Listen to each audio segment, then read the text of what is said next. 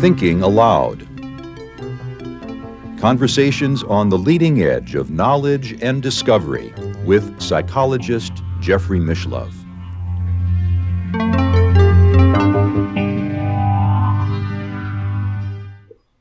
Hello and welcome. I'm Jeffrey Mishlove. Today we'll be exploring the extraordinary life of parapsychologist, mystic, and scientist Dr. Hiroshi Motoyama. My guest is Professor Thomas Brody, who is the president of the California Institute of Human Science, founded by Dr. Motoyama. Professor Brody is also the author of numerous books, including The Mechanism Demands a Mysticism, or Explorations of Spirit, Matter, and Physics. He is also author of several books regarding ancient culture of Africa and Egypt, including The Origin Map, a prehistoric megalithic astrophysical map of the universe, and two books co-authored with Robert Bauval, including African Genesis, the Prehistoric Origins of Ancient Egypt, and Imhotep the African, Architect of the Cosmos. Welcome, Thomas. Thank you. It's great to be here. It's a pleasure to be with you. Thank you for coming to Albuquerque. My pleasure. As you know, I knew Dr. Motoyama. I corresponded with him. I wrote about him in 1975 in my first book, The Roots of Consciousness. I was very inspired by the work that he did. I regarded him as a very significant pioneer in the field of parapsychology. And you obviously knew him and worked with him. Absolutely. He was a very significant figure in the history of this field, I think, really, and now in integral education with the California Institute for Human Science that was founded by Dr. Motoyama. Mm-hmm. Well, he bridged so many different areas. Many people are interested in the chakras, for example, and when it comes to scientific investigation of the chakras, I think he did more than any other researcher of whom I'm aware. He was also, as I understand it, a yogi, a yogic practitioner, a deep yogic practitioner, and a Shinto priest. Yes, he was very much a practitioner and teacher of yogic practices, as well as a scholar, and he really combined those areas. I thought I might mention a little bit about his upbringing and his life, and maybe I could start though with a little story about, like you said, the relevance of his work. A lot of your listeners have probably heard of the Kyoto Prizes, a very significant prize given by the Kyoto Foundation that's for scientific research, and it's considered almost as prestigious as like the Nobel Prize, but it's a little bit more humanistically oriented, perhaps. And the Kyoto Prizes were founded by a man named Mr. Inamori, who was a well-known industrialist who founded Kyocera Corporation. But a very significant grant funded these Kyoto Prizes, Humanitarian and Science Kyoto Prizes. And Mr. Inamori was a student of Dr. Motoyama. Oh. They wrote a book together, and it's not translated in English, but it's so popular in Japan. It's titled roughly Man's Search for Meaning. And that's just one example of the kind of influence that Dr. Motoyama had in the world, I think. And those of us who work at CIHS, the school, we're always finding out about new associations, new things that Dr. Motoyama had that we didn't even know about, and the importance of his life. So, you yourself actually studied in Japan. Yes, yeah. He invited me in 1995 to study with him at his institute in Japan for a month on a sort of a fellowship that he called the Motoyama Bentov Fellowship, named after his friend Yitzhak Bentov, a physicist who published a kind of an important little book called Stalking the Wild Pendulum. Yes. Bentov was very early modern interested physicist in the integration of science and spirituality. And he was a friend of Dr. Motoyama's, and Bentov died tragically relatively young in a plane crash. And so Dr. Motoyama had this little fellowship named after him. A very tragic accident, and many people mourned the loss of Yitzhak Bentov at the time. Well, one of the things that you pointed out to me, which I think is interesting for students of parapsychology, and many of our viewers are, is that Dr. Motoyama studied and worked with J.B. Rhine in Durham, North Carolina. Yes. Dr. Motoyama had basically a postdoctoral research fellowship at the Rhine Institute, whatever it was exactly called at the time, at Duke University. Rhine left Duke, as I recall, in 1965 and set up the Foundation for Research on the Nature of Man outside of Durham. And I presume that's probably where Dr. Motoyama was. Yes, I think so. And Dr. Motoyama, he remembered that experience and worked very fondly.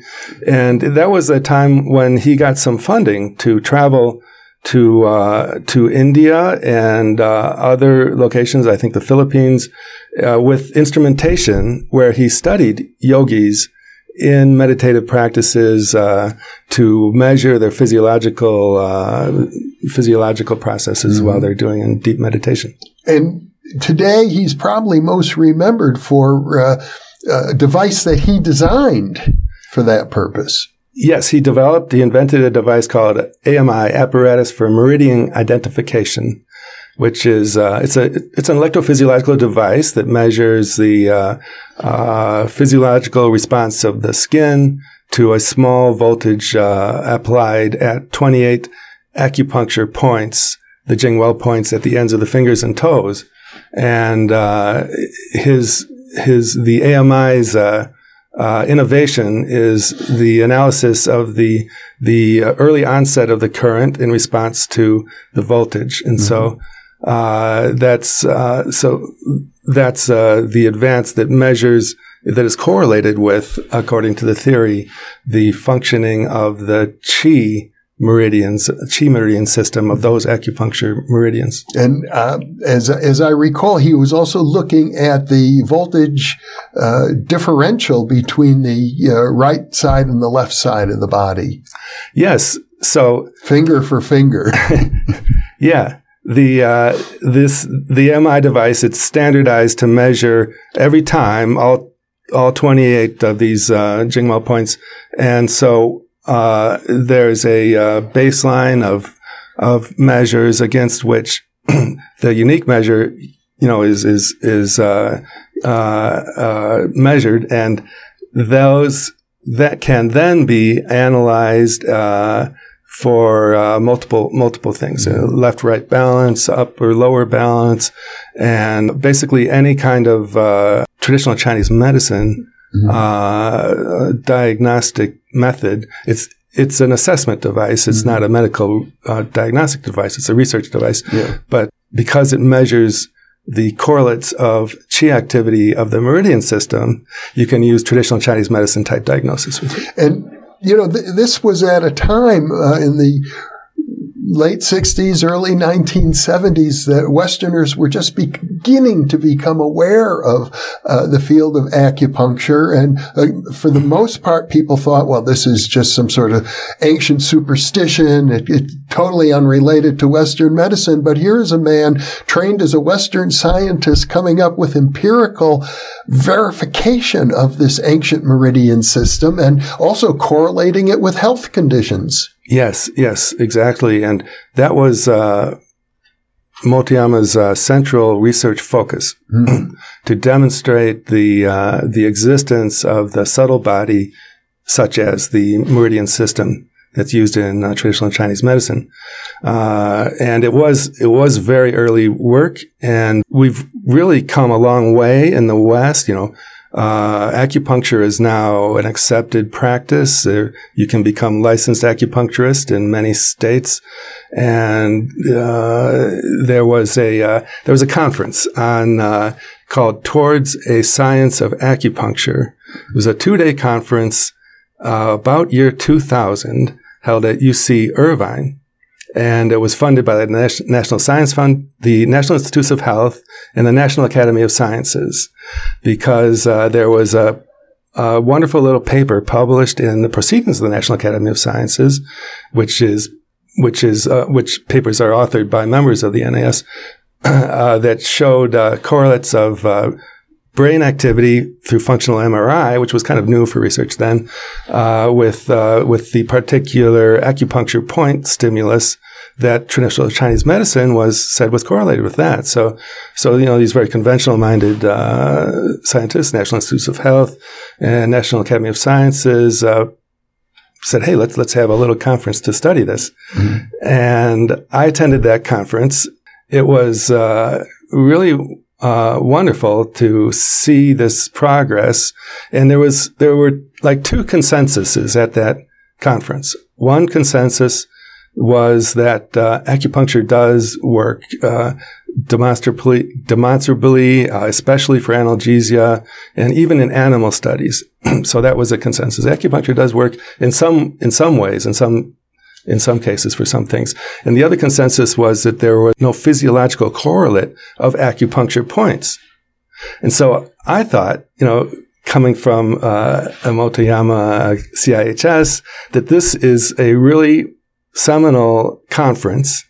From these 2 scientific consensuses, they're going to realize, well, hey, if there's no physical anatomical correlates of acupuncture points, but acupuncture works, maybe the traditional Chinese medicine system of a non-physical qi energy interacting with the physical body is going to be investigated. Sadly, that didn't happen, though. The funding authorities at the end of the conference, they said, okay, this is a great conference, good results. We're going to fund studies that will show how acupuncture works as an artifact of the nervous system. Mm-hmm. Well, I do know there was some progress looking at the production of endorphins in the brain as a result of acupuncture stimulation. Yeah, I think that's one of the categories of studies that show that it does work. You can measure endorphins increase in the brain. You stimulate the acupuncture points.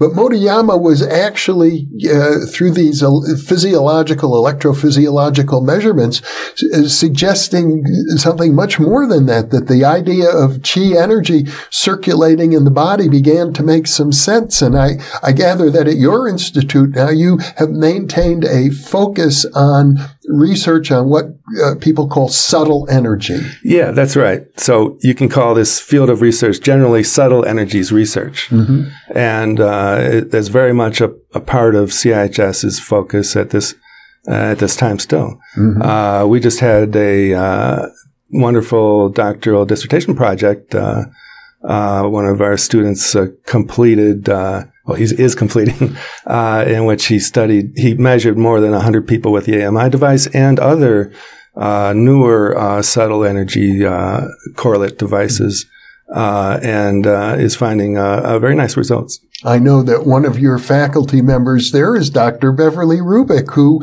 I've interviewed several times about bioenergies and yes, Beverly Rubik's been involved with CIHS since the founding of CIHS. Mm-hmm. And there were a number of wonderful people, luminaries, who your listeners would be, your viewers would be familiar with, who were also involved in the founding of CIHS, or the early part of CIHS, such as Dr. Stanley Krippner, William Tiller, who I think Dr. Tiller sort of coined the term subtle energies. All of these leaders in research in this area have always been connected with with the CIHS's mission. I knew Dr. Tiller when he was the chairman of the Material Science Department at Stanford University, a very eminent scientist who has gone into the field of subtle energies and made some real breakthroughs, which incidentally are described by Beverly Rubik in one of my interviews with her, which I can link to right now. If viewers are interested, they just click on the upper right-hand corner of the screen and they can watch that Beverly Rubik interview. But back to Dr. Motoyama. One of his unique contributions was the integration of an understanding of the ancient Hindu notion of chakras with the Chinese notion of the acupuncture meridians. That's right. That's right. So his book, Theories of the Chakras, is where he works out that integration. And absolutely, that's an example of the integrative approach and seminal integrative approach that Dr. Motoyama applied to both scientific research and education. And I gather it's not just some sort of theoretical speculation that I can overlay a map of consciousness produced in India with one produced in China. He actually had empirical data suggesting a relationship between these systems. Yes. His method was always focused on wanting to gather the empirical evidence to back up these theories. Mm-hmm. And one of the things I wrote about years ago was his study of advanced yogis and advanced meditators. Because he himself was one, he had a group of people he identified as having their chakras opened, and he began doing measurements of them using his device. And as I recall, one of his findings is that the people who are more advanced in yogic meditative practices, not based on the years of their practice, but based on his intuition about the opening of their chakras, that the measurements he found on those individuals, I guess you could say, were more volatile, more expressive. You could say these people were more flexible, but you might also say that they were more subject to extreme changes. More active chi energy system, generally, yeah. And that was a key part of his method and his interest, because he himself practiced yogic methods from a relatively early age, mm-hmm. and he experienced awakening of the energetic systems in the body, much along the lines that the ancient texts describe. Mm-hmm. And so that motivated him. He was also scientifically minded as a young man, so that motivated him to get advanced degrees both in anatomy and physiology and in philosophy and religion, and combine the two in a quest to bring out, to investigate and make the community aware of evidence that verifies these energetic systems of the body. In your writings about Dr. Motoyama, you compare him to some well-known integral thinkers, people like Sri Aurobindo or the American philosopher Ken Wilber. I suggest in my writing that we can see Dr. Motoyama's eight principles for the founding mission of CIHS as an independently developed integral paradigm that's on a par with other integral paradigms developed, for example, by Ken Wilber and Sri Aurobindo and British philosopher Roy Bhaskar. This fundamental mission to integrate empirical science and spiritual intuition and human developmental growth together into a map and method for investigating reality. You're the president of the institute that Dr. Motoyama founded. And I understand that you're very close to achieving regional accreditation through WASC, the major regional Western Association of Schools and Colleges, that accredits all of the colleges on the West Coast. That's a big step. Yes, Yes, CIHS was granted the status of candidate for accreditation July 2018, and we have our next site visit, seeking the accreditation site visit coming up in March 5th. And the status of candidate, you can see CIHS listed on the WASC website with the status, and it means that with the previous site visit, the WASC determined that CIHS is likely to be able to achieve full accreditation within the next 5 years, and we have the next chance coming up very soon. It might happen even sooner. Who knows? We're hopeful. Yeah. So, as to my knowledge, there aren't very many colleges, universities where somebody can study a concept like subtle energy. We think CIHS is essentially unique in that regard. Mm-hmm. There are other graduate schools that have programs studying spirituality, of course, and even some people studying parapsychology. Mm-hmm. But as far as a whole institute focused on the integrative scientific, subtle energy, spiritual aspect, integrative approach, we see CIHS as kind of unique in that regard. Mm-hmm. And you offer a variety of degrees, a doctoral degree, a master's degree, and even a bachelor's degree completion program? Yes, we have master's and PhD's programs and a bachelor's completion. Mm-hmm. And the master's and PhDs are in three basic departments: psychology and integral health and comparative religion and philosophy. Mm-hmm. So it's a very unique school in that a small school. Yes. Mm-hmm. Yeah. It's unique, and it's founded on Motoyama's principles and mission for the school. And so it's also unique in that sense.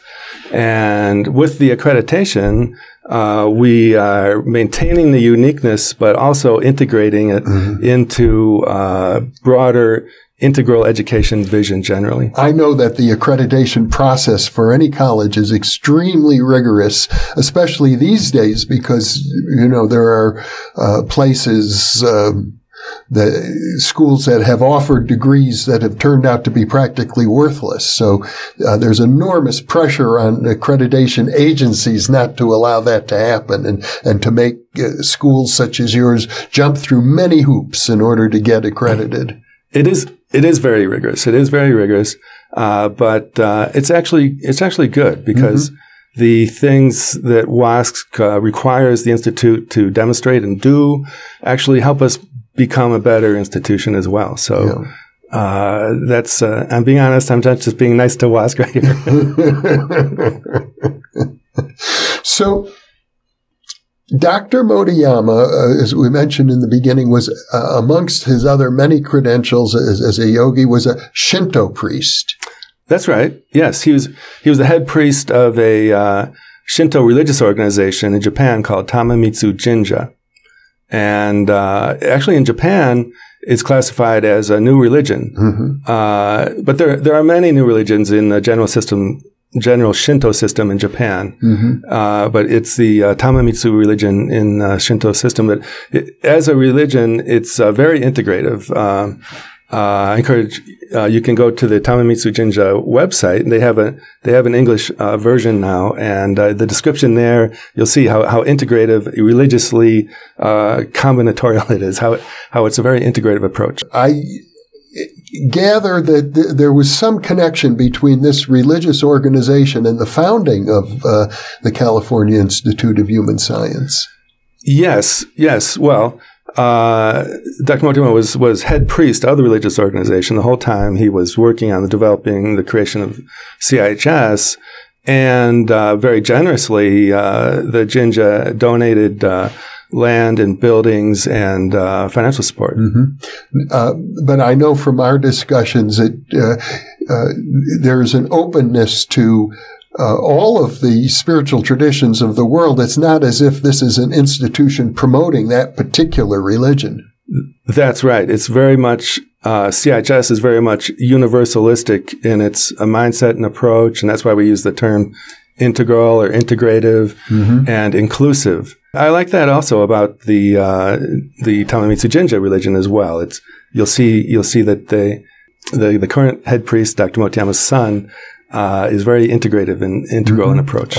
So was Motoyama then the founder of that new religion? Well, his spiritual mother, a woman known in Japan as Odai-sama, was the founder of that. And she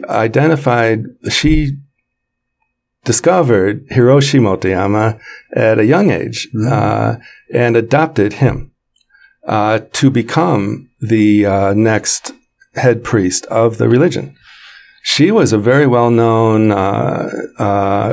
priestess in the religion and also a kind of a shamanistic practitioner. And her clients included like people very high up in the government and that sort of thing. I see. And she recognized Hiroshi as a boy to become her successor and adopted him with the permission of Hiroshi's biological mother. Oh. So he was raised by two mothers, the first founding priestess of the Tamamitsu religion and his biological mother. How interesting. Yeah.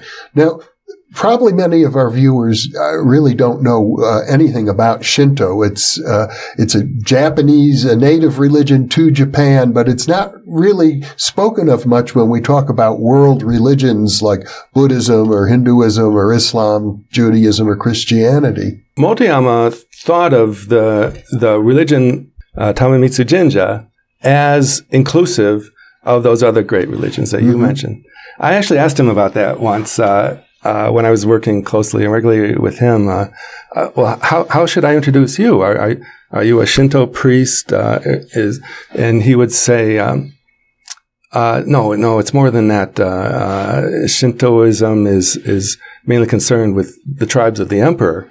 So he was very integrative and bringing together in his approach. What little I know of Shinto is that it had to do something with the Japanese belief that their emperor was a godlike figure. His approach really transcended that. So in the sense of recognizing that humans can become godlike through development, his approach was inclusive of that, but also very much globally oriented. Do you know anything about his other contributions to parapsychology? He founded a organization that he called the International Association for Religion and Parapsychology, that is centered at his organization in Japan. It's a temple on a beautiful lake in Inokashira Park on the outskirts of Tokyo. And so just through that, he was very much encouraging and always investigating new developments in the field of parapsychology. I gather that, when I founded this video channel, the idea was because I had a unique doctoral diploma in parapsychology, and I had a vision of parapsychology different than, say, the Rhinian vision, which is basically we'll take the techniques of experimental psychology and apply them to card guessing and dice throwing experiments. Very important. But my vision was that parapsychology has a history going back thousands of years and can be found in every culture. And I gather that Motoyama had a very similar vision. Yeah, I think that makes sense. He really, through integrating the ancient traditions of Indian Ayurvedic system with the chakra nadi system and the traditional Chinese medicine, acupuncture, and meridian system, which are ancient traditions and systems, he really connected modern parapsychology with these ancient methods and systems. Well, Thomas Brophy, this has been a very interesting discussion about a very important person who is, I suppose, not as well known as he might be. And I hope that this video will encourage people to look into his work more and to look into the work of your university, the California Institute of Human Sciences. Thank you. I know this will be wonderful to get the information out about the important work that's been going on in there. Well, thank you very much for being with me. Thank you so much. And thank you for being with us.